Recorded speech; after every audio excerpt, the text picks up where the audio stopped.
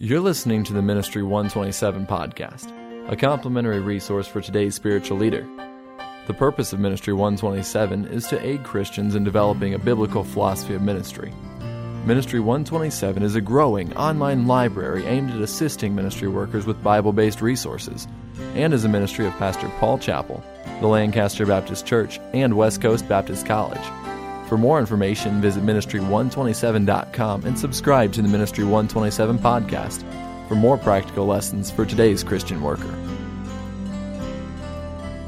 Dr. John Getch will be teaching this Ministry 127 podcast on living a life of devotion. Dr. Getch has been serving as the Executive Vice President of West Coast Baptist College for 15 years and continues to serve the Lord faithfully in evangelism. Psalms chapter 1. Pastor asked me to give a lesson on living a life of devotion. My mind immediately went to this passage, and one of the reasons it did was in January of 2003, my father passed away, and at the funeral service for his homegoing, his pastor preached a message out of Psalms chapter 1, and basically took the psalm and applied it to my dad's life.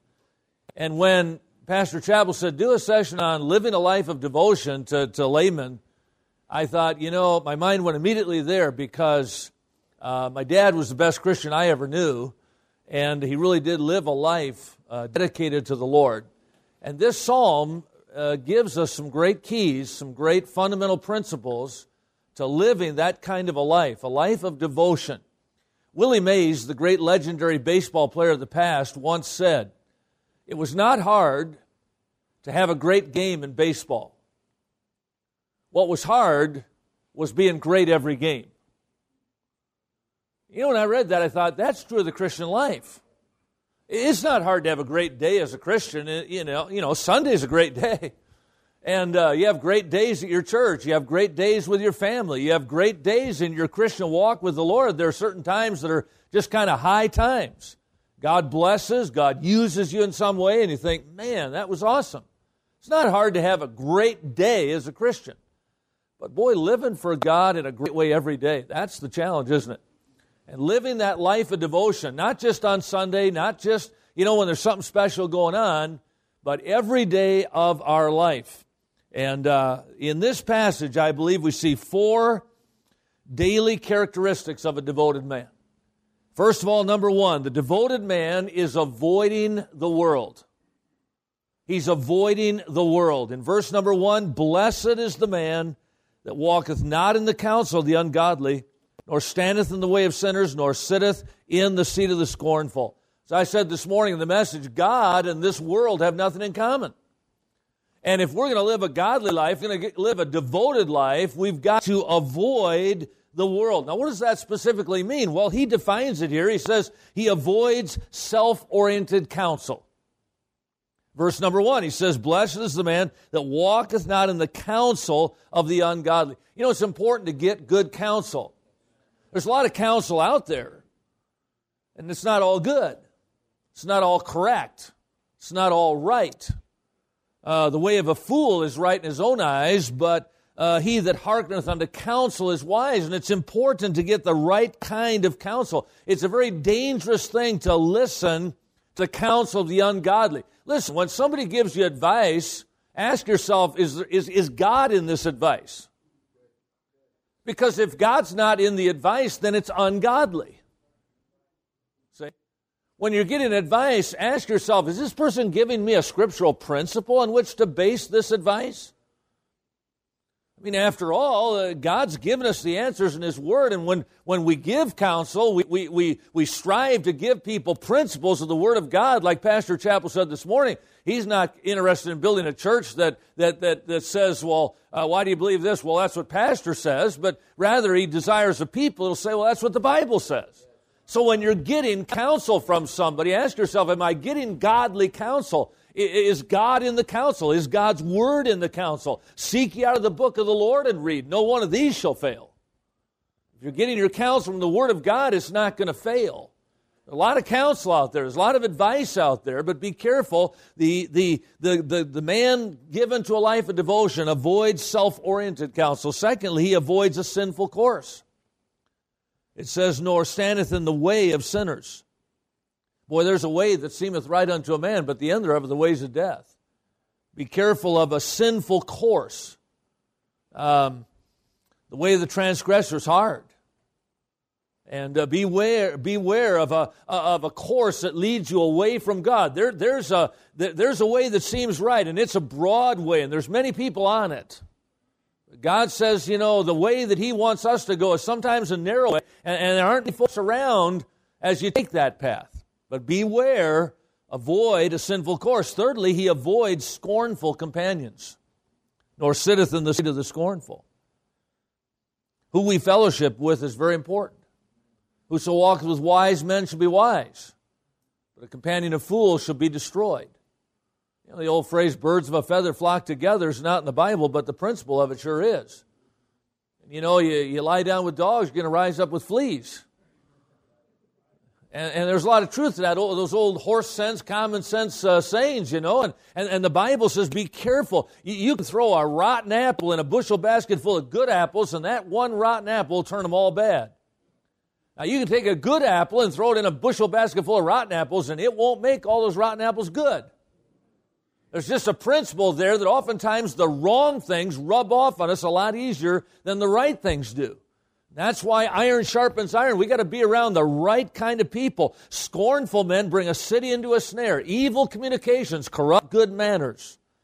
And so the man devoted to a life for God is one who avoids the world. Secondly, the devoted man is attracted to the Word. Verse number 2, but his delight is in the law of the Lord, and his law doth he meditate day and night. One of the things you'll find in the Bible over and over again is what I call the replacement dynamic. When God tells you to take something out of your life, He always tells you to put something in. He never wants you to leave a void there, because the devil will be sure to come in and fill that if you're not careful. So when God says, hey, don't do this, He likewise comes back and says, now here's something to do. And the devoted man to God is one who avoids the world, but he's attracted to the Word. God's Word becomes his primary pursuit. His delight is in the law of the Lord. Now, lots of things are necessary for our lives. Lots of things are good things, but the devoted man, his delight is in God's Word. Oh, how I delight, the psalmist said, to do thy will. In Psalm 119, verse 47, he says, I will delight myself in thy commandments, which I've loved. His delight, his pursuit becomes the Word of God. Thy Word is very pure, therefore thy servant loveth it. Thy words were found, Jeremiah said, and I did eat them, and thy words were the joy and rejoicing of my heart. Job said, neither have I gone back from the commandment of his lips. I have esteemed the words of his mouth more than my necessary food. And so the Word of God becomes his primary pursuit. Secondly, God's Word becomes his perpetual pondering. In his law doth he meditate day and night. Oh, how I love thy law. It's my meditation all the day, the psalmist said. I think of the people of Berea who were more noble than those in Thessalonica because they received the Word with all readiness of mind and searched the Scriptures daily whether these things were so. They were saturating themselves with the Word of God. This book of the law shall not depart out of thy mouth. Thou shalt meditate therein day and night, that thou mayest observe to do all that's written therein. Then thou shalt make the way prosperous. Then thou shalt have good success. The idea of meditate is, it has the idea of rumination. I was raised on a dairy farm. Cows ruminate. They eat food very quickly. They can down a bushel basket full of hay or corn very quickly, and they just kind of gulp it down. But then they ruminate. They bring it up and they chew it. Called chew the cud. They chew that food, and then they swallow it down into stomach number 2. Then they ruminate again.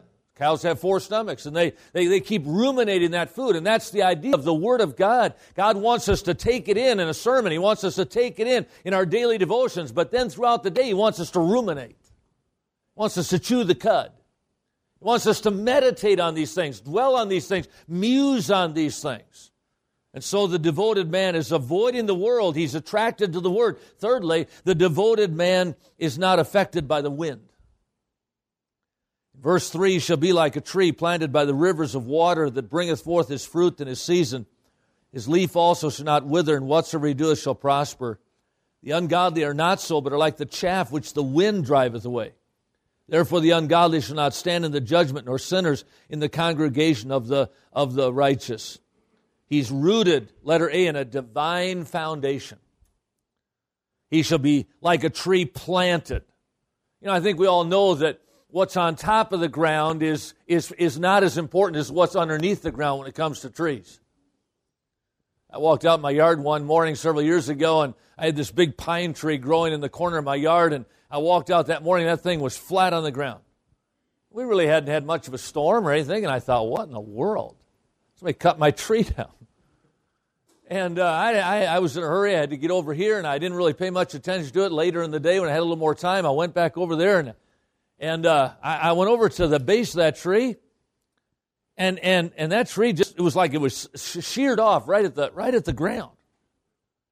And I didn't have the proper tools or things to clean up the tree, and so had a guy come over, and he began to look at that thing, and that tree had absolutely no roots. I mean, none.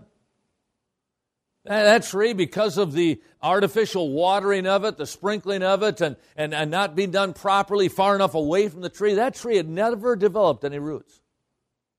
That tree got up in the air a little bit, and that wind, a little bit of breeze that we get around here, boy, that wind had taken that tree down. Didn't take much because it didn't have any root system. You know, a lot of Christians go down day after day after day in our churches because we don't get our roots down in a divine foundation. Boy, get rooted, gentlemen, in the Word of God. Get rooted in the work of God, in your local church. Get rooted. Get some roots down. The church is the pillar and ground of the truth. You want to get rooted in that pillar, that ground of truth. You want to get rooted in the rock that Jesus said He's building His church on. You want that to be your foundation, you see. And so get rooted in the Word. Get rooted in God's work. And then He's not only rooted in a divine foundation, but letter B, He's reproducing a desirable fruit that bringeth forth His fruit in His season. It's God's desire that we bear fruit. God doesn't want shade trees. He wants fruit trees. A lot of Christians are just shade trees. And God wants some fruit trees. You've not chosen me, I've chosen you, that you should bring forth fruit. God wants us to be productive Christians. Herein is my Father glorified, that you bear much fruit. Certainly we can talk about the fruit of the Spirit, the love, the joy, the peace, the long-suffering, the temperance. We can also talk about the fruit of the righteous as a tree of life, and he that winneth souls is wise. There's a fruit that needs to be taking place in our own life, some growing, some production taking place in our lives as we grow in grace. And then there needs to be a fruit from our lives and other people who we're trying to win to Christ. And so he's reproducing a desirable fruit, and then he's rejoicing in a discovered favor. Verse number 3 says, whatsoever he doeth shall prosper. You know, God will bless you as a devoted man to Christ. The faithful man shall abound with blessing. Don't let the world convince you that they're having all the fun, that they get all the blessings. You know, I tell teenagers, I've been saying this every week this summer, look, we get the idea that if I serve God, I'm going to be miserable. If I serve the world and sin, the devil, I'm going to be happy. You know, the devil's good at convincing us of that.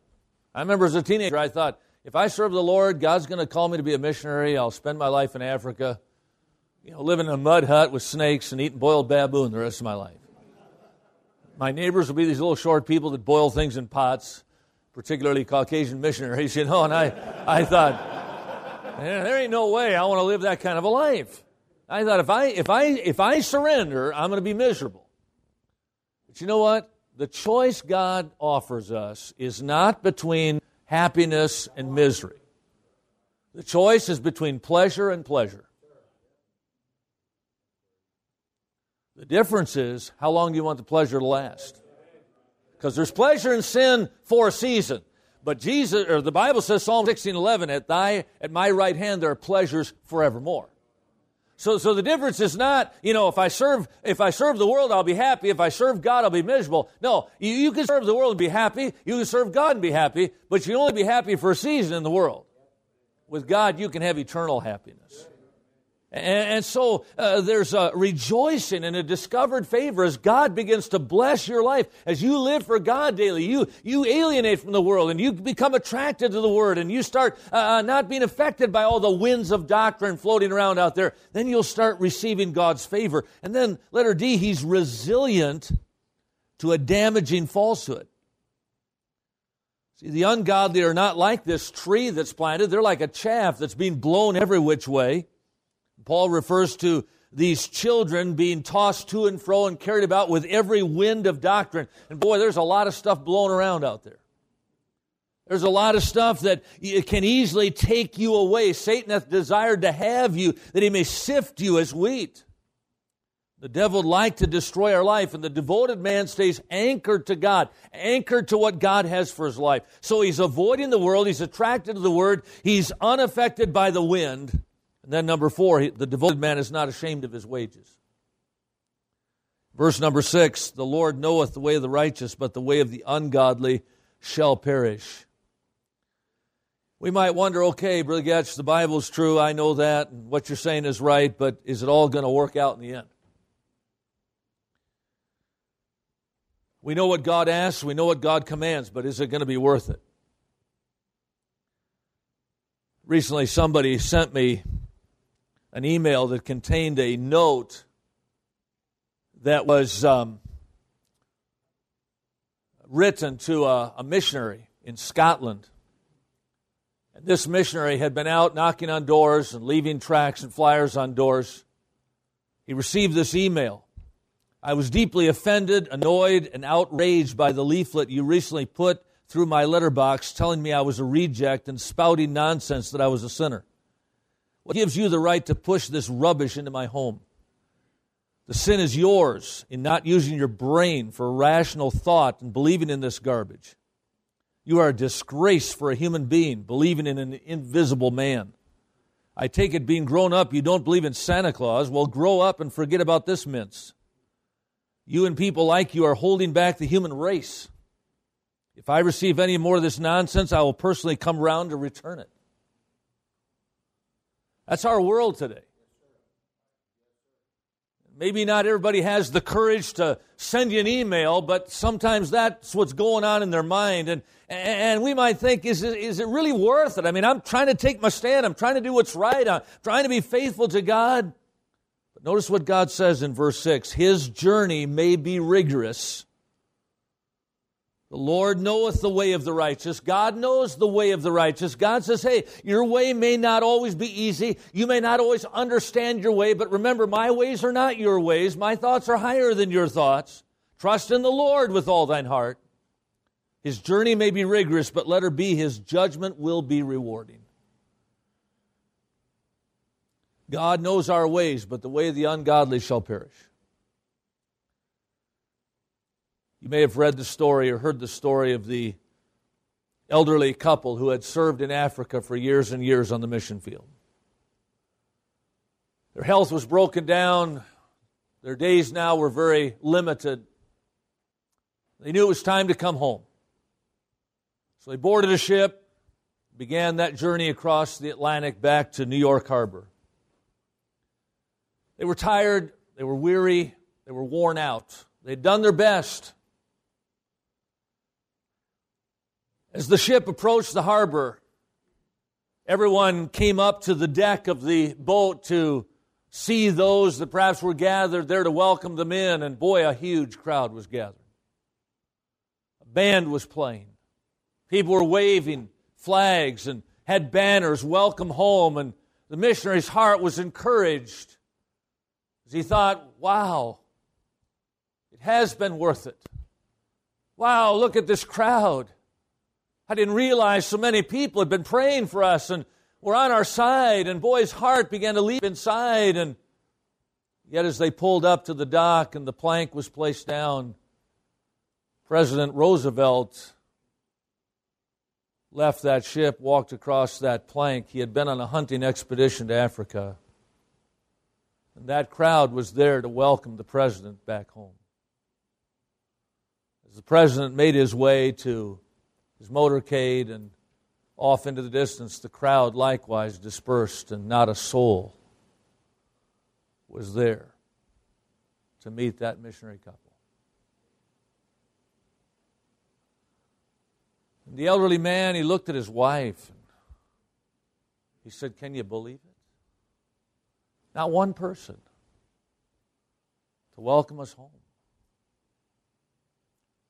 And that godly wife said to her husband, "Honey, we're not home yet." And guys, the world may not appreciate you being a devoted man to the cause of Christ, but there's somebody there who knows all about it. And one day, while the world will clap and applaud for the people who supposedly are the success stories in life, when the journey's finally over, you get to that other side, it'll be welcome home and well done, thou good and faithful servant. Well, I challenge you as a lay person, stay close to God, stay close to your pastor, stay close to your church, stay close to the Lord. God will honor you as a devoted man for Christ. Thank you for listening to this Ministry 127 podcast. Today's lesson was on living a life of devotion with Dr. John Getch. This podcast was designed to equip spiritual leaders to grow in the Word and develop a biblical philosophy of ministry for today's local church. Be sure to let a friend know about Ministry127.com. Also, for Christ-honoring publications, please visit strivingtogether.com for resources that encourage spiritual growth and the local church ministry. Thank you for listening to this Ministry 127 podcast.